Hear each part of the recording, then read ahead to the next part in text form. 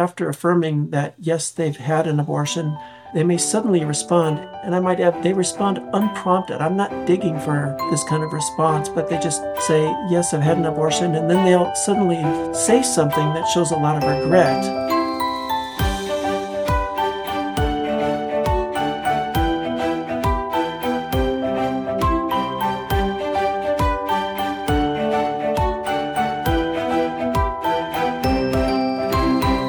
This is Caring for Both, a curbside consult series by the American Association of Pro-Life Obstetricians and Gynecologists, where medical professionals answer your questions about what it means to provide evidence-based, life-affirming healthcare to both pregnant women and their preborn children. We know that every day in your practice and on your rotations, you face clinical situations that are challenging. We've all called a curbside consult when we need a quick second opinion on the best course of action for our patient. This podcast series is meant to serve as a curbside consult for you as you face ethically challenging patient care scenarios. Hear from experts on how they approach these situations and tips for how to think through them. Because we know that your lives are busy, we keep each episode short enough for you to listen to on your work commute, so you have the support and information you need when you need it. We upload new episodes every Thursday.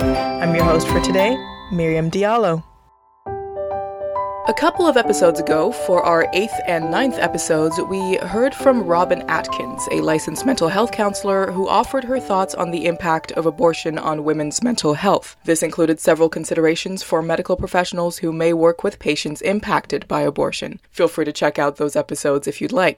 With today's guest, we may explore how some of those insights may apply to medical professionals in non-mental health specialties. Based on his experience as an OBGYN, our guest will offer thoughts on serving patients with a past history of abortion. Stephen Bratz, MD, is APLOG's chair of the board of directors. Dr. Bratz is a board-certified OBGYN on staff at Northeastern Health Center in Susanville, California. He is also an associate scholar with the Charlotte Lozier Institute. Dr. Bratz has 39 years of clinical experience and has served as chairman of the OBGYN department at the Naval Medical Center in San Diego, California, and served with the Marine Corps 1st Medical Battalion during the war in Iraq. He has published op-ed and journal articles on moral problems with abortion, and in 2008, he was awarded the Humanitarian Service Award by the American College of Obstetricians and Gynecologists for medical missions work in West Africa. Dr. Bratz, thank you so much for joining us today. Well, thank you for having me on the program, Miriam. It's my pleasure to be with you today. Yeah, absolutely. Tell us a little bit about your current practice and maybe even your past experience with OBGYN. What kinds of communities have you served and what has that looked like? Sure. I trained at the University of Oklahoma in Tulsa, Oklahoma, did my residency there in community hospitals. And then I worked for the U.S. Public Health Service in an Indian hospital in the Cherokee Nation of Oklahoma. Then I transferred my commission to the United States Navy, and I worked in naval hospitals for many years.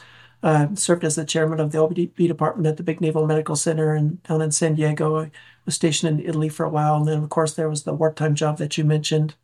I retired from the Navy in 2008. My wife and I wanted to live in an area where we felt like we were needed, and we like riding horses, so we wanted to find a place where we could live in the country and have animals. And I had served during the Iraq War with an anesthetist. We became good friends, and he had told me about Susanville, a practice opportunity for an OBGYN. And so in 2008, we moved up here, joined my friend, and been working here in Susanville, California for 15 years now. Been some of the best years of my career. It's a very rural area, work in a small hospital and an FQHC clinic. It's been very nice, very rewarding, just working hard to meet the needs of an underserved area. That's all really good to know. Thank you so much, Doctor.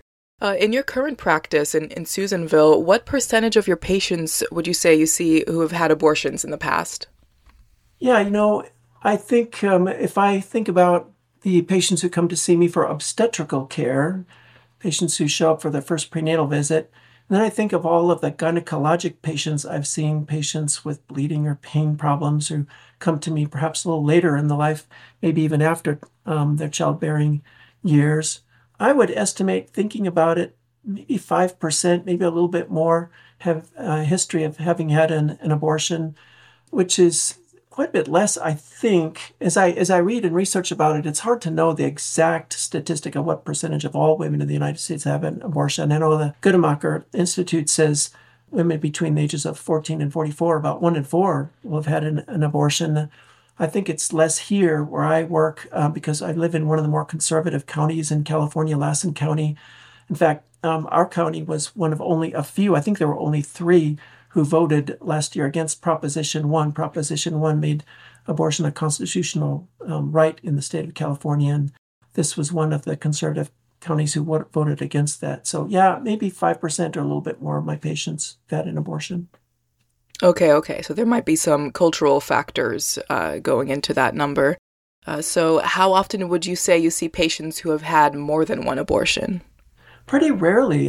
I think only a couple times a year maybe will I see a patient who's had more than one, which is pretty fortunate because especially, amongst the pregnant patients, history of a more than one abortion definitely increases risk during the pregnancy. So it's fortunate that we don't have that many. Under what circumstances in the clinical setting would you say does the subject of a prior abortion usually come up? Well, in the clinical setting, it usually comes up as part of the obstetric history.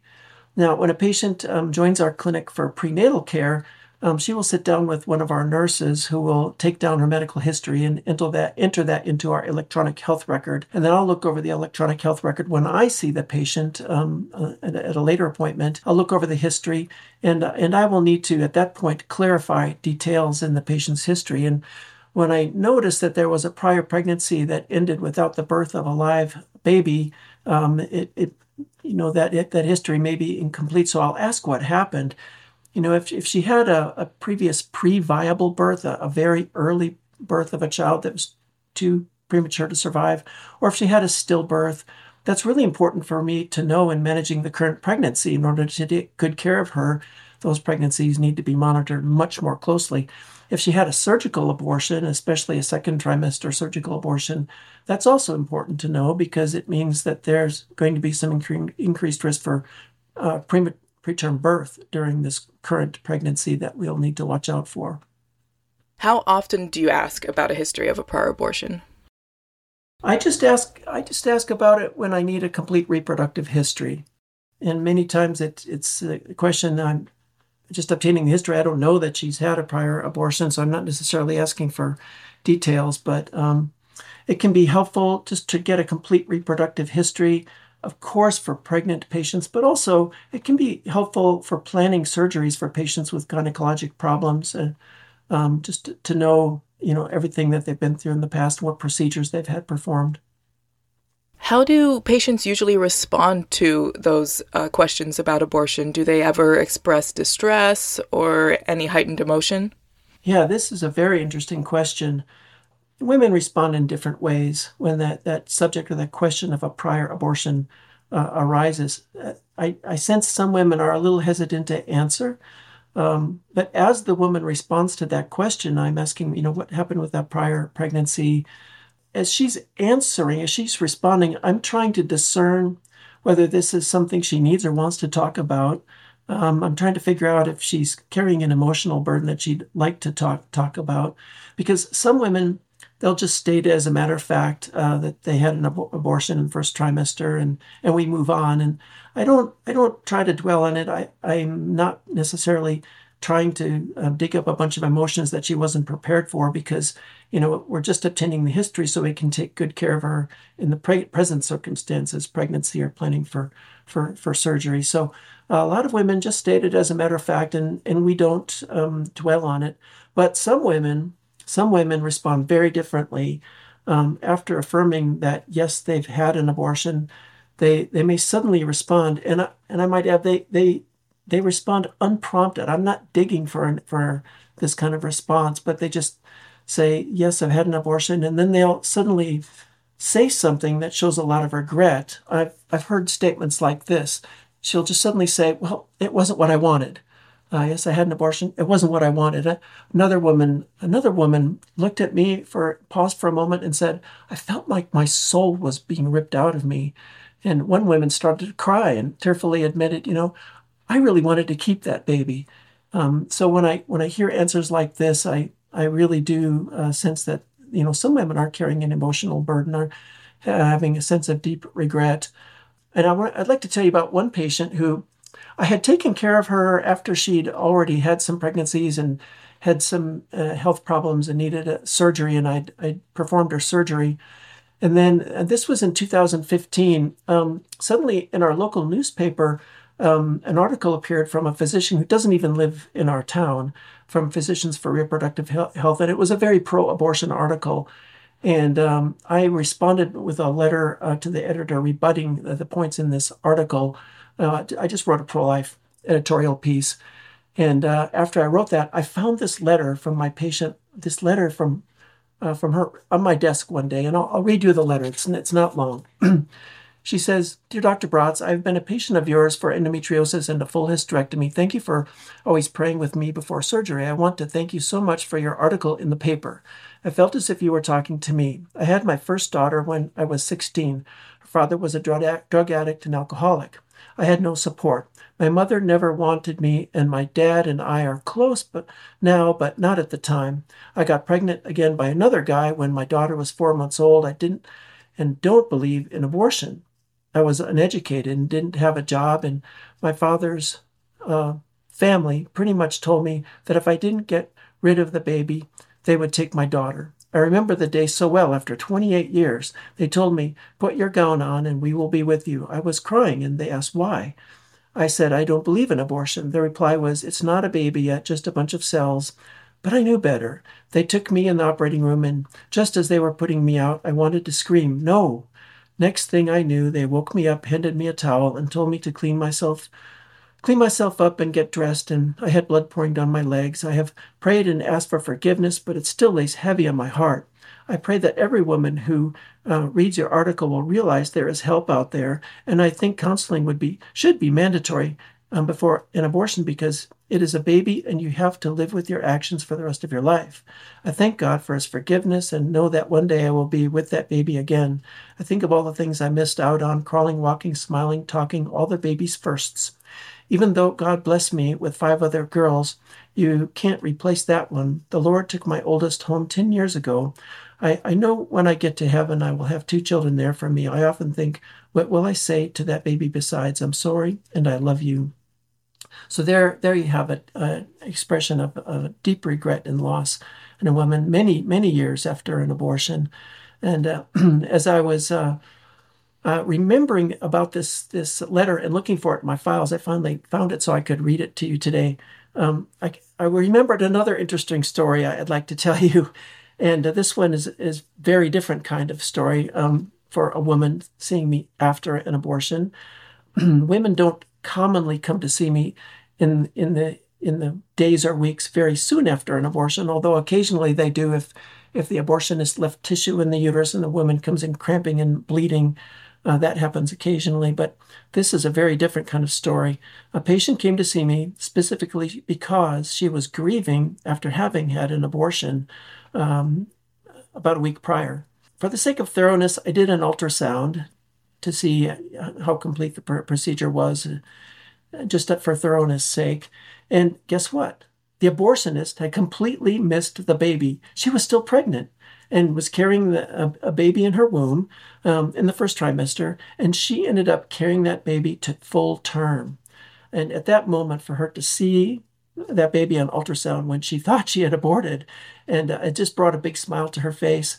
It was one of the happiest moments I can remember in my clinical experience, and I wanted to share that with you as well. Wow, those are some really, really powerful stories, Dr. Bratz. Thank you so much. And I think they really highlight the importance of, as medical professionals, really caring about the patients that you're serving as people.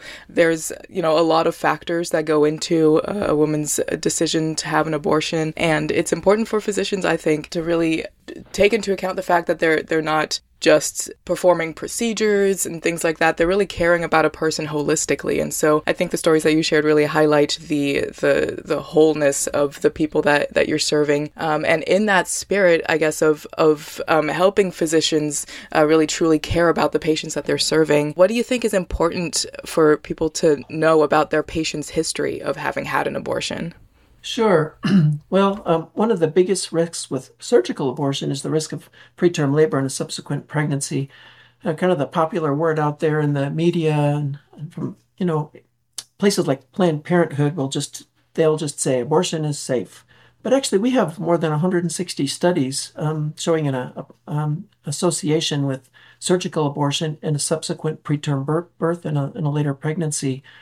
So that's one factor, especially with multiple abortions or second trimester surgical abortions. Another factor would be effect on a patient's mental health, which you can kind of see that in that letter that I read to you. But particularly for women who already have mental health issues and then have an abortion, or women who have had multiple abortions, there can be effects on mental health. Thank you so much. And that offers another segue for me to plug our last couple of episodes, the 8th and 9th episodes with Robin Atkins on mental health, where she provides a more thorough overview. But I definitely want to hear your thoughts too, Dr. Bratz. How do you counsel women who show distress about abortion when it comes up? Thanks. I think it's important to know where to send patients to have expert counseling. It's important to know where to send patients for resources that can really help them. For one who endeavors themselves to counsel a woman with post-abortion regret and grief and suffering, I rely heavily on Robin Atkins' advice, of course.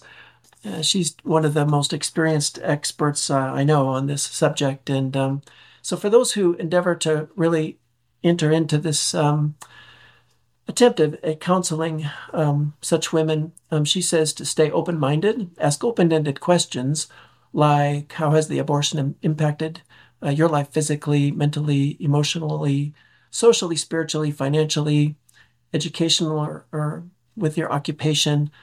Start with open-ended questions like that. Other reflections you should offer reflections on what you hear and confirm what the patient's saying and try to clarify misunderstandings. Never assume anything. Try to mirror the patient's language. And if she doesn't indicate how she feels about the preborn, ask a question like, what did the abortion remove from you? So those are some things I've learned from Robin that you can use if you're going to endeavor to do this counseling oneself. Yeah, I definitely agree. Robin is a wonderful resource. And yeah, those are some really interesting thoughts there. Thank you so much. And one last question. What resources would you recommend for women who have had an abortion and are seeking maybe further resolution, seeking peace after an abortion? Well, I think our listeners really need to know about an organization called Support After Abortion, which you can find at supportafterabortion.com with no spaces between those words, supportafterabortion.com. And you'll see there a phone number that can be called and an email address, help@supportafterabortion.com. This organization was started by Janine Maroney, who attended Luncheons for Life event and was moved by the speaker's testimony about the emotional pain of her abortion experience. And she, realizing millions of people were hurting from abortion, she began collaborating with leaders in Southwest Florida to formulate a strategic plan to better serve those hurting after abortion. So her organization, once formed, undertook field and consumer research to better understand why 9 out of women impacted by abortion, don't know where to go for healing. So they began to unite hundreds of abortion healing programs and build and strengthen abortion healing really worldwide. Support After Abortion was invited to partner with the movie Unplanned to create a network of abortion healing providers to support individuals seeking help after watching that movie. Now they have over 1,400 abortion healing providers in the network. So supportafterabortion.com is one very important resource. And another one I'd like to mention is Rachel's Vineyard. You can find that at rachelsvineyard.org with no space between the words, rachelsvineyard.org. And this is a safe place to renew, rebuild, and redeem hearts broken by abortion. Rachel's Vineyard offers weekend retreats that offer supportive, confidential, and non-judgmental environment where women and men can express and release, reconcile painful post-abortive emotions to begin the process of restoration, renewal, and healing. This grew out of a grassroots effort initiated by Teresa Kominsky-Burke, a clinical psychologist in the 1980s. And they have a monthly newsletter, and there's a schedule of retreats on the website, rachelsvineyard.org. I understand, I haven't been to one of these retreats, but I understand that this would be good for anyone suffering, a man or woman suffering with grief after abortion. And although, you don't have to be a Catholic to go to it. It's for anyone, although I understand it is kind of infused with the Catholic ethos and sacramentality, which is good to know.